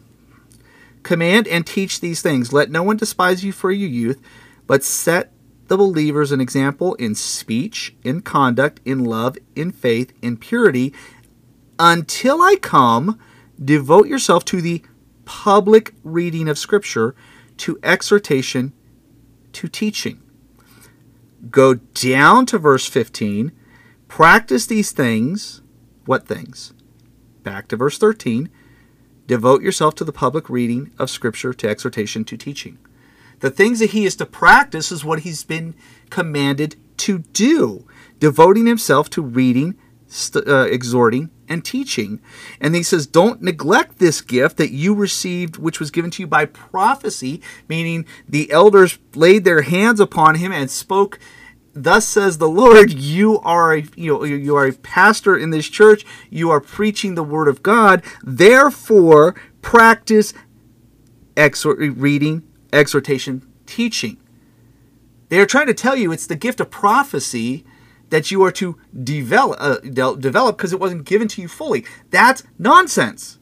That is not at all consistent with this. If you go from 11 through 16, you recognize that Paul is saying, practice the preaching the word of God. Has nothing to do with practicing prophecy. Go ahead, brother. One thing that often brings confusion to many is not understanding the New Testament in the Greek when it talks about prophesying. It's not speaking about fortune telling. It's not talking in the context of Isaiah making a prophecy about the coming of the Messiah. In the New Testament, and I don't have it pulled up, this popped into my head, but when it goes in, talks about prophesying or prophesying, it's talking about exhortation. It's talking about the revealing the teaching of God's word. It's not in the context of telling the future or making predictions or getting into, well, this time next year this is going to happen or that's going to happen. They're completely different, and that's something that a lot of these charismatic type churches like Bethel, they use to their advantage because they don't get into the original Hebrew meaning in the Old Testament, and they don't get into the original Greek meaning in the New Testament. They'll take a word and will either completely misunderstand it or use it in the context that best suits the narrative they're trying to portray, if that makes any sense. Oh, absolutely. And I fully agree with you. Here's the thing that I find that's so interesting. They go in regards to this. Well, it's your gift of prophecy, forthtelling, as they would describe it. I agree with you. It's the preaching of God's word. Thus says the Lord. It is not the here's a word for you that this is going to happen in your life and you're going to have this breakthrough. It is the preaching of the word, and according to Scripture, God today, yesterday, today, forever. God is the same. If you prophesied falsely, if you foretold falsely, you're a false prophet. Well, here's their answer to that. In the Old Testament, the prophet is judged, but the New Testament, the prophetic word is judged. Hold on a second. The prophet is judged by what he spoke and whether it was true or not. So his word is judged. This in and of itself is a contradiction in terms. But the prophetic word is judged, they say. The Old Testament expectation is that all prophecy should be 100% accurate, has been modified under the New Covenant. No, it has not. There is nothing in the New Testament that makes this claim. This is a complete corruption of what the New Testament says. The New Testament church is commanded to test everything and hold on to what is good. Right. Test it. If that's false, you reject it. If this is true, you hold tight to it. How do you test it? According to the Word of God. You don't go, oh, he got that wrong, I reject that, but he got this right, I accept that. That is not what that is referring to. In the Old Testament, the Spirit was upon the prophet. Now the Holy Spirit resides in every believer. True. Enabling us to say, you got that wrong, instead of, you are a false prophet. Absolutely wrong. Absolutely wrong. He points to 1 Thessalonians 5:19 through 21. Do not quench the Spirit. Do not despise prophecies, but test everything and hold fast to what is good. We are to test the spirits. We are commanded to test the spirits. We are commanded to compare them to the Word of God. Yes, absolutely. And when it is false, we absolutely reject all of what that person says. There is nothing in there to say, oh, you got that part wrong. That is a misapplication. Let's go back to 1 Corinthians 14:29. That's one of the other passages you want to say. Let's hop around in Scripture tonight, and we'll talk about how they're misapplying Scripture. 1 Corinthians 14:29. Okay, I didn't even look this one up, but I guarantee you, they're going to have this messed up. Let 2 or 3 prophets speak, and let the others weigh what is said. Now, what is going on here? This is not about foretelling. I know what this is. Any Christian who has read this knows what this is. What is Paul writing to the Corinthians? About the order of church worship. What then, brothers, when you come together, each one has a hymn, a lesson, a revelation, a tongue, or an interpretation. Let all things be done for building up. If any speak in a tongue, let there be only 2 or at most 3, and each in turn let someone interpret. These are rules of how to conduct oneself in church. Okay? So, if you are speaking in tongues, again, in earthly language not known to the speaker, we're not going to have chaos. 2 or 3 of you at most will speak, and you don't speak unless there's an interpreter, so people who there don't understand that language can know what you've said, so that those who speak that language hear it, and those who don't know it can have it interpreted for them. Okay, you're speaking the word of God. God is miraculously allowing those to be, it to be spoken in a tongue that others understand, and there is an interpreter for the others. Okay? But if there is no one to interpret, let them keep silent in the church and speak to himself and to God. Let 2 or 3 prophets speak, and the others weigh what is said. Okay? So again, rules, not here, this is how you test and make sure the prophecy is okay or not okay, partially right, partially not right. But rather, if you have people who speak prophetically, the forthtelling or the foretelling, at best, 2 or 3 get to speak, just like with tongues. And let the others weigh what is said. Verse 30, if a revelation is made to another sitting there, let the first be silent, for you can all prophesy one by one, so that they all may learn and be encouraged. And the spirits of the prophets are subject to the prophets, for God is not a God of confusion, but of peace. This has nothing to do with you can get it wrong partly here, you can partly get it right here. Rather, weigh what has been taught in conjunction with Scripture. This has nothing to do with did he get it partly right. Let's go to now 1 John 4:1. We'll go this is the last one, and then we really got to wrap up. We're kind of going long. But let's go to 1 John 4:1. I just went through 1 John recently. And we actually got to make my way back through the New Testament again. 1 John 4:1. Beloved, do not believe every spirit, but test the spirits to see whether they are from God. For many false prophets have gone out into the world. Now that's interesting. That would seem to utterly disregard or utterly destroy what Bethel has taught right here. Do not believe every spirit, but test the spirits to see whether they are from God. For many false prophets have gone out into the world. If I was Bethel Redding, I would fire the intern who wrote that one in there. Because that just utterly guts what they just said. By this you know the Spirit of God. Every spirit that confesses that Jesus Christ has come in the flesh is from God. Oh, this is about those who speak about Jesus. These are those who speak about that Christ has come in the flesh from God, and every spirit that does not confess Jesus is from God. This is the spirit of Antichrist, which you have heard was coming and is now already in the world already. This is about those people who come speaking about Christ. You examine what they say about Christ, and if they deny the nature of Christ, they are a false prophet. Everything in this passage, these little proof texts that they put here, have zip to do with what is actually said. This is a ministry that is 100% sold out to the miraculous. Miracles are essentially a requirement. Remember, we owe the unbelieving world an opportunity to experience the power of God. For those who ask, why would you do this? Why would you say that Bill Johnson is a false prophet?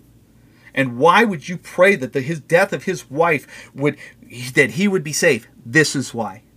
This is not the debate over whether miracles still can occur. This is not a debate over whether the gifts in Acts, the signs and wonders gifts, are still going on today. There's a place for that. And I believe there are genuine brothers and sisters in Christ. I believe they're genuinely wrong about the continuation of the gifts, but I believe they are genuine brothers and sisters in Christ. Why? Because they don't do this.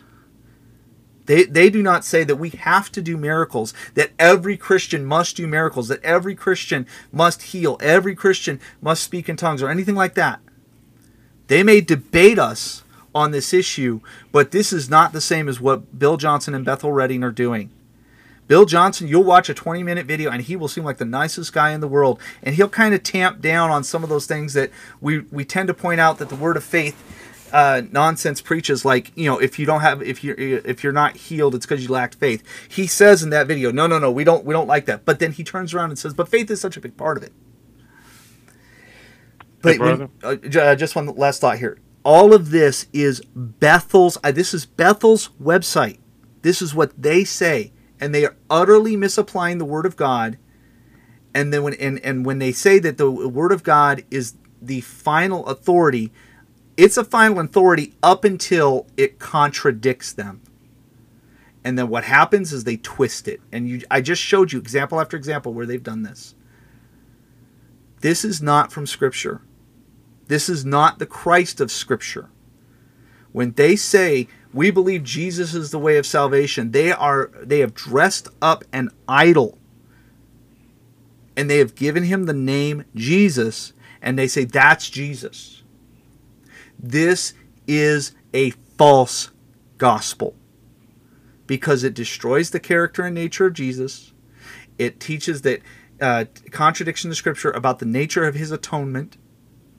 About what it was about, because they say he purchased our physical healing. Not what this said. They make absolutely mandatory statements about healing that are not in Scripture. They deny that errantly prophesying, as they call it, makes them false teachers. They wrongly claim that enduring faith is about being faithful until a miracle comes. Whatever Bill Johnson's claims are about believing in Christ for salvation, he is not speaking of the Christ of Scripture. It's a false idol, and there is no salvation in a false idol. I don't care what name you give it. Go ahead, brother. Well, while you were talking, I glanced at several commentaries, and one by John Gill on 1 Timothy 4:14, and it's in agreement with about a dozen others. And it states right here, and I chose this one because it's laid out in plainer text, and it's not written in the very, very old English that I have trouble understanding. But John Gill himself says that prophesying is frequently used for preaching in the New Testament. See 1 Corinthians 13:2. And then the sense is that this gift was given him to qualify him for the interpreting of the Scriptures, the explaining of the prophecies of the Old Testament, and for the preaching of the gospel, and therefore he should not neglect it, but use it for this purpose, and he adds that it was given him with the laying on of the hands. So just to re-clarify again, in the New Testament, more times than not, when the word prophesying is being used, it's talking about preaching, explaining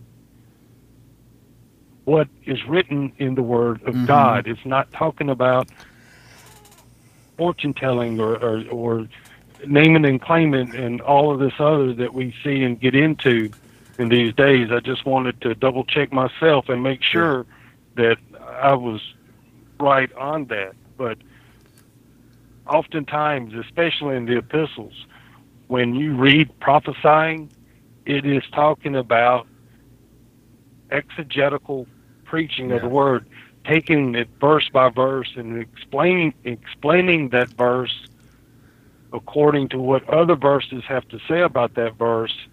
There's only one meaning of a verse, but it has many different applications. Yes. More times than not, in churches like Bethel Redding, they'll take an application and claim that that is the meaning of the verse.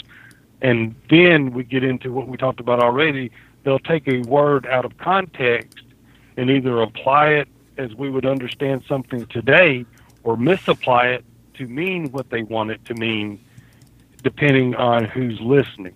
Yeah. And I'm hoping that tonight during the show, if someone's listening that is a member of Bethel Church Reading or one of their offshoots or supports Bethel Church Reading, hopefully we've given you enough biblical truth. Maybe you'll start thinking some of these things through. Start asking questions. Go to Scripture yourself and read what Scripture actually says. If there's something you do not understand, read commentaries from the Reformers. Read commentaries by those pastors and preachers who lived prior to 1900. Because since 1900, a lot of worldly thinking has influenced the church.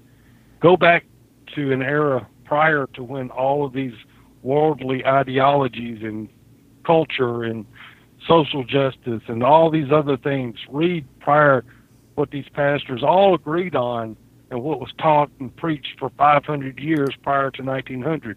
Guess what? The truth has not changed. The world and the culture has changed, and you have many false prophets, false teachers. You have wolves in sheep's clothing. You have some wolves that actually truly believe they are sheep, but they are not being faithful to the Word of God. And start with the gospel itself. If someone is adding to the gospel or taking away from the gospel, they're not preaching the biblical way of salvation. Amen. It goes back to what Paul wrote time and time and time again when he addresses circumcision. We are circumcised in the heart. We are made and born again through Christ, by Christ, for Christ. That's it. If someone says, if you're really saved, you need to be doing this. If you're really saved, you need to be doing that. No. What does the Bible say? If you're truly saved, you're going to be transformed more and more into the image of Christ spiritually. And one thing as a side note, whether it's Bethel Church or so many that have been influenced by this emergent church movement, where the focus is on emotion and experience more so than what God has actually said, you need to truly go to the Bible and examine what is being taught by these pastors and preachers. A lot of it sounds really nice and it sounds kind, and you hear them talking about love, and you hear them talking about healing people or whatever the situation may be. But what you really need to examine hard is the Word of God and see if what they're preaching and teaching aligns with what the Word of God says itself. Don't just take their rendering of a verse and they say, okay, this means this. Don't take their word for it. Go to Scripture, read it for yourself, and see what Scripture actually has to say about Scripture. Yeah. I'll give it back to you, brother. So just one last part that I want to quickly go over before we wrap this up, because we're going kind of long. Everybody that responded in a negative manner to the post about Benny Johnson's death was upset because they thought I was dunking on Bill Johnson and using it as an opportunity to say he's a false teacher, or that I didn't write it in the Spirit, or this wasn't the time, I wasn't acting like Christ, Bill's a man of God, or like the one lady who messaged me, I know nothing about Benny Johnson, but how dare you. What it boiled down to is this. They didn't like me saying that Bill Johnson was a false teacher and that I was praying that God would use the passing of his wife to open his eyes. We just spent over an hour and a half talking about what Bill Johnson and Bethel Reading teach. And that's just the tip of the iceberg of things. Go to Justin Peters Ministries and you will see over and over and over again the very things that that they teach that are in contradiction to the Word of God. And it's not, as I said, it's not just simply a debate about continuation or cessationism. These are to the character and nature of Christ. And they have misapplied and misappropriated the Word of God to justify these false teachings. So what I ask for is that God in his sovereignty used a tragedy in the life of a false teacher to open his eyes.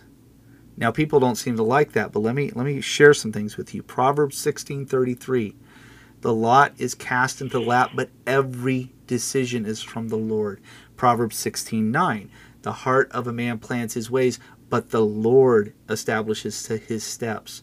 Proverbs 21:1. The king's heart is a stream of water in the hand of the Lord. He turns it wherever he will. James 4:15. Instead, you ought to say, if the Lord wills, we will live and do this or that. Romans 9:17. For Scripture says to Pharaoh, for this very purpose I have raised you up, that I might show my power in you, that my name will be proclaimed in all the earth. Romans 8:28. And we know that for those who love God, all things work together for good, for those who are called according to his purpose. We serve a sovereign God. Nothing in our lives is by happenstance. It is all according to his foreordained plan, according to his decree. You think you made a choice to go this way or that way today, to take this job or that job, to choose this person to marry or that person to marry. Every step of your life, God knew in advance and ordained it. There is nothing that is by happenstance. What a horrible God we would serve if he didn't know what you were going to do today. If he had no purpose, no plan for the decisions you make. Even the tragedies that occur in our lives, Romans 8 tells us, all things work together for good for those who are called according to his purpose. And by extension, for those not called by his name, all those things happen for their judgment. Everything happens in our lives according to God's foreordained plan. He uses us to bring himself glory, for the ultimate good of his people, and for the judgment of the wicked. I mean, think about it. Going back to Romans 9, he rose up an evil Pharaoh who afflicted his people. Why? That he might send Moses. Why? That Moses may say, let my people go. Why? So that Pharaoh would refuse, so that the curses of God would be poured out on a God-rejecting people, and the false gods of Egypt would be brought to their knees. They would be utterly shown to be false, non-existent, useless. So that he could what? Deliver his people. So that what? 40 years later, read Joshua, 40 plus years later, as they were coming into the land of Canaan, what do we see? Over and over again, we feared the God that delivered you from Egypt. Nothing about what God does is happenstance. Everything is according to his foreordained plan. So Benny's passing is not happenstance. It is hurtful to the person who lost him, or to the husband who lost his wife, to the mother, or to the daughter or son who lost their mother. But Benny's passing is part of God's foreordained plan. So is it beyond any imagination that we can pray, Lord, according to your will, may those who follow Bill Johnson, may those in the family of Bill Johnson, may Bill Johnson himself see the passing of her life and recognize everything we preached is a lie. I don't believe so. I believe God, in his sovereignty, can use the death of Benny Johnson, her 4 years of battling cancer, the Johnson family watched her health degrade over time to the point where she had that she had trouble breathing and sleeping. That God would allow that so that some may look at this and go, the teachings of Bethel Church are a lie. God save me from this. Yes, I believe that. I believe God can do that. I believe God may do that. And I don't believe it is cruel or mean at all to pray for that. All the prayer rallies, all the declaring, all the God always intends to heal sermons failed miserably.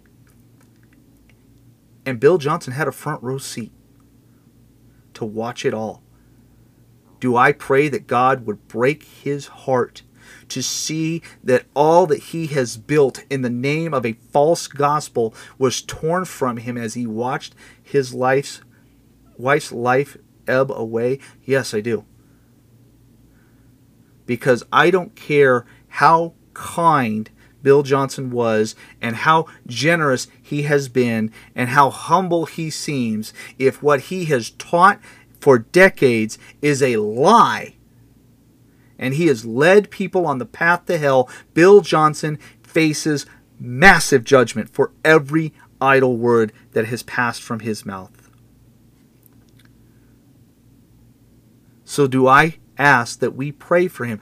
Absolutely, because it is kindness. What we did not do was dance on Benny's grave. We did not tap dance. We did not say, oh, look at him, he was proven wrong. Ha ha. We didn't do any of that. We're praying for the family. And I have, by the way. And we're praying for their salvation. It is a kindness.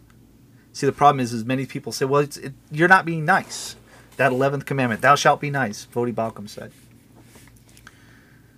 Has nothing to do with being nice. We're talking about kindness. See, kindness is when you see a man with the earplugs in and his eyes closed and he's just trotting along and he just thinks he knows in the direction he's going and there's a cliff right in front of him. Kindness is you body tackle that guy and you stop him from going over the edge. Kindness is, yes, he got some bumps and bruises and some scrapes, but he's not going to his death. You saved his life. That's kindness. And kindness is something we give to people whether they deserve it or not. See, we are kind when we preach the gospel because we know that apart from Jesus Christ, there is no salvation. So every person who hears it is undeserving of it because they deserve condemnation and they deserve hell. Yet in kindness, we share the gospel. Kindness was given to us when the gospel was proclaimed to us. We didn't deserve it. We deserve hell. We deserve condemnation. Every person in heaven should be able to tap dance on our graves and say, hey, you rejected God. Ha, ha. But God, in his mercy, shows kindness that he sends sinners that he has redeemed to preach the gospel to other sinners in need of salvation. And sometimes that kind act results in a bit of bumping and bruising as we hit the ground because we got body tackled before we stepped off the cliff.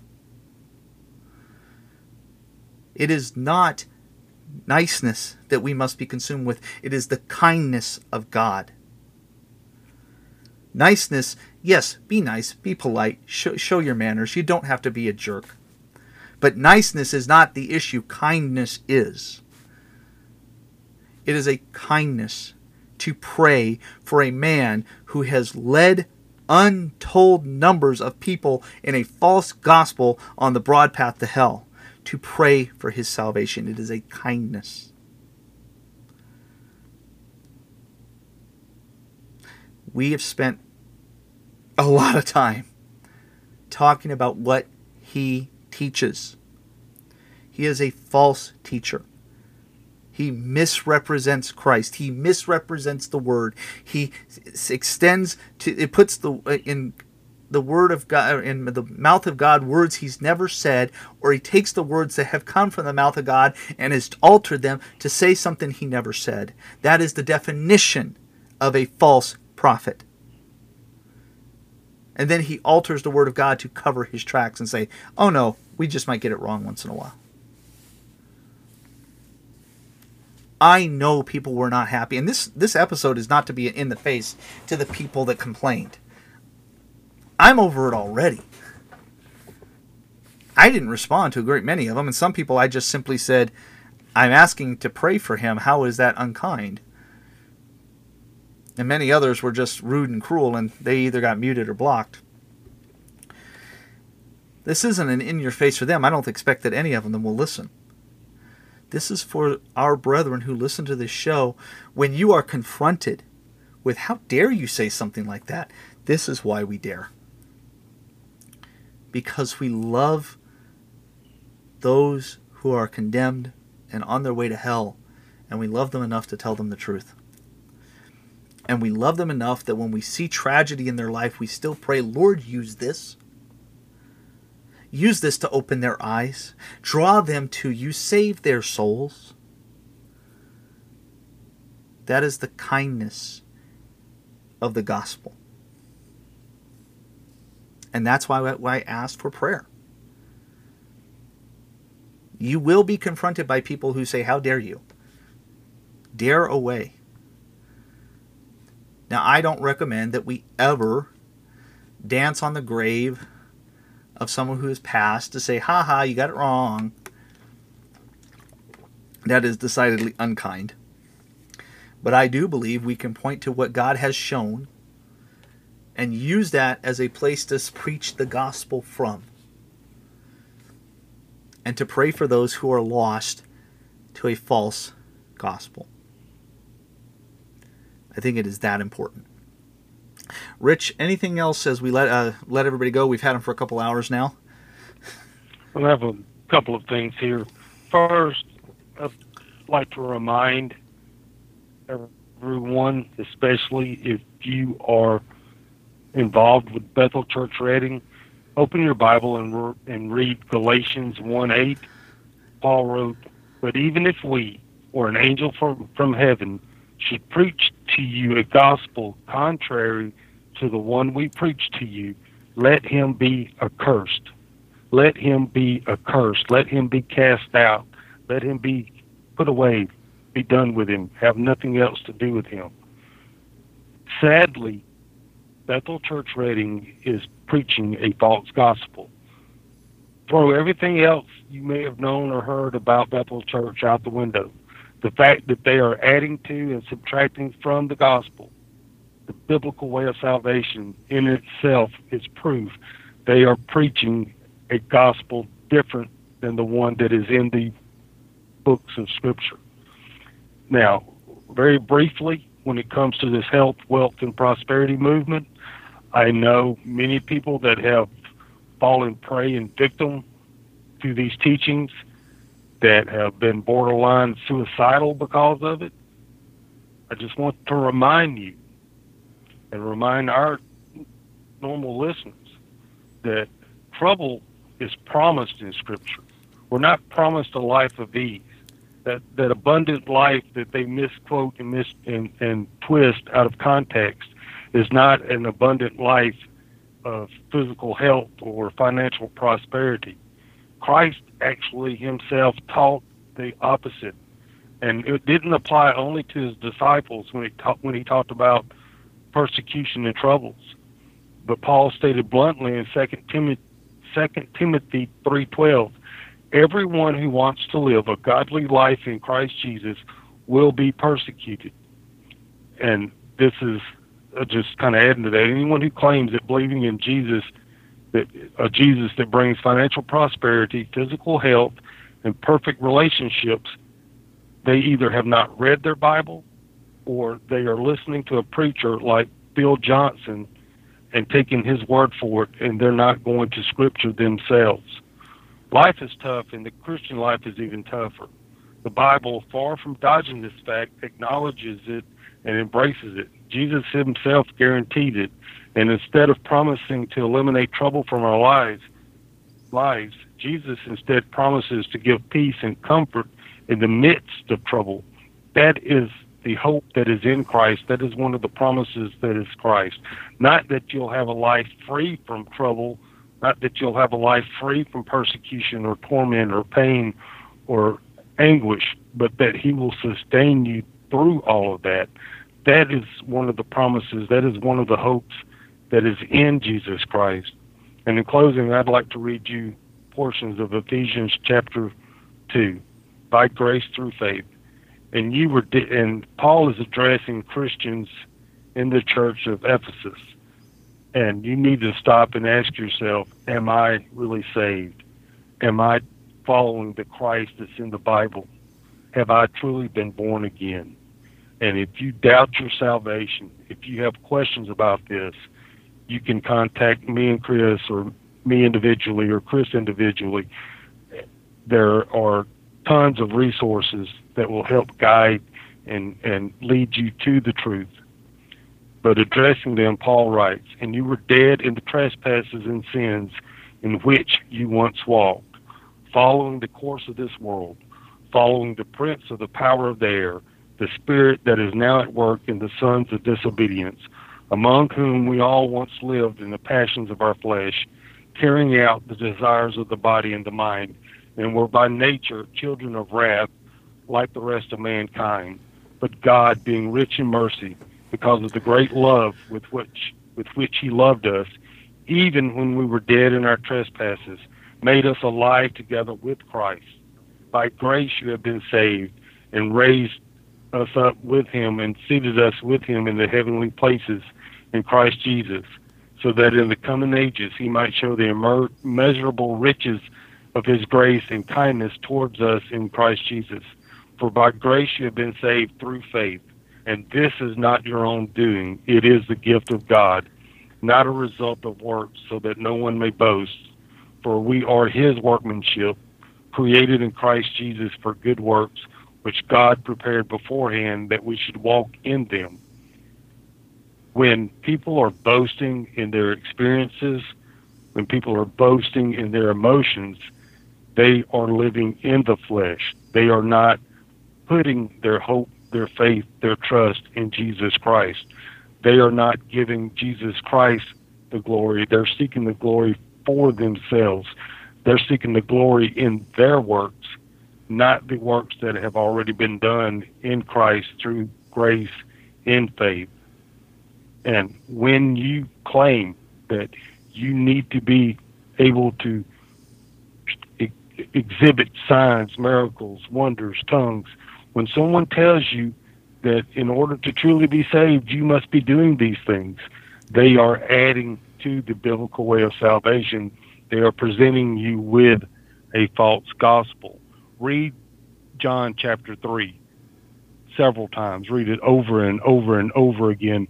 Why did Christ come into the world? Why did Christ sacrifice, suffer, and die on the cross? Why was Christ resurrected? To set people free from the bondage of sin, to free you from the love of sin that you have by nature, because by nature you are a child of wrath. It's all through Christ, by Christ, for Christ, in Christ. Grace, faith, trust, repentance, belief, all of that is a gift from Jesus Christ.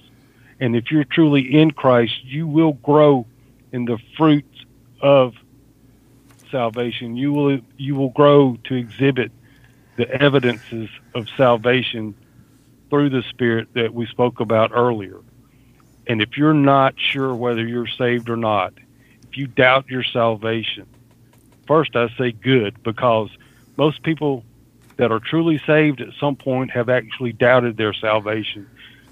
And if you've never examined yourself to see if you're in the faith, go to Scripture. Read First John. That is a great, great book. And read it and examine yourself against those words of Scripture to see if you've truly been saved, to see if you're in the faith. Forget what the people around you have taught you and told you. Forget what that pastor that you love teaches and preaches. Go to the Word of God. Go to the source and learn for yourself. Go to Jesus Christ. Go to the Holy Spirit. Go to God the Father in prayer and beg and plead and throw yourself on His mercy and read Psalm 51 and keep doing that and beg Christ to grant you both assurance and truly be saved in Him. Beg for salvation today. You don't know what tomorrow may bring. You may have walked and listened and followed pastors like Bill Johnson for decades, but yet you may have never truly been saved yourself. Go to the Scriptures and read what God Himself has left for you. That is the declaration of God. He left us His Word and blessed us with it to have in written form. Don't take that pastor's word for it. Go to the scriptures and read it for yourself, and keep reading it until you understand. And if you don't understand, keep praying and begging Christ to open your heart and grant you the gift of understanding. Ask him to do for you what he did for Lydia, to open your heart to understand. And as you go forward, if you're truly saved in Christ, as you go forward, whatever you do this week, make it a point to proclaim the biblical way of salvation at least once a day. Amen. Amen. Folks, thank you for giving us that time with you tonight. We hope this has been a blessing to you. We hope this has caused you to think more deeply on these issues. We do not wish to besmirch or antagonize people who disagreed with the original post on Twitter, but we want folks to recognize it's serious business when you are dealing with people who preach a false gospel. And hey, brother. Yeah. I'm sorry, I completely forgot something. In the show note links, there's a sermon by Martin Lloyd-Jones. I don't care how long you've professed to be a Christian. I don't care whether you agree with what we've said tonight or not. But I do beg and implore you to go listen to this sermon by Martin Lloyd-Jones. He explains and lays out the foundations of the Christian faith and presents the most beautiful, the best articulated gospel presentation towards the end that I've ever heard in my life. And I pray that it helps and enriches and opens your heart to understand. Amen. So folks, take time, go through these notes, the show links, please. Go through and make sure you've spent time understanding what we've talked about. Listen to the sermon, as my brother said. Serious stuff. It's serious stuff to mess with the Word of God and to use it for your own benefit, and which is what Bethel does. So we pray you think about this. Go back, re-listen to the things we talked about. Listen to the videos. Go check out the links. Listen to the sermon. There's a lot there, but don't be kowtowed by people into well, you can't say that, you're being mean. This, apart from Jesus Christ, apart from supernatural regeneration of Jesus Christ, a false teacher like Bill Johnson is not entering into glory. That should terrify us. It should terrify us greatly. And it should terrify us for those who follow him. So be praying for them, be praying for his salvation, and be praying for people to come out of places like Bethel, and that they would come to genuine faith in Jesus Christ. And pray that this time and this tragic loss is one of the things that God uses to cause that to happen. So thank you for your time. God bless you guys. We look forward to spending time with you next week. Whatever you do, do it for the glory of God. God bless you. Good night. We'll see you next time.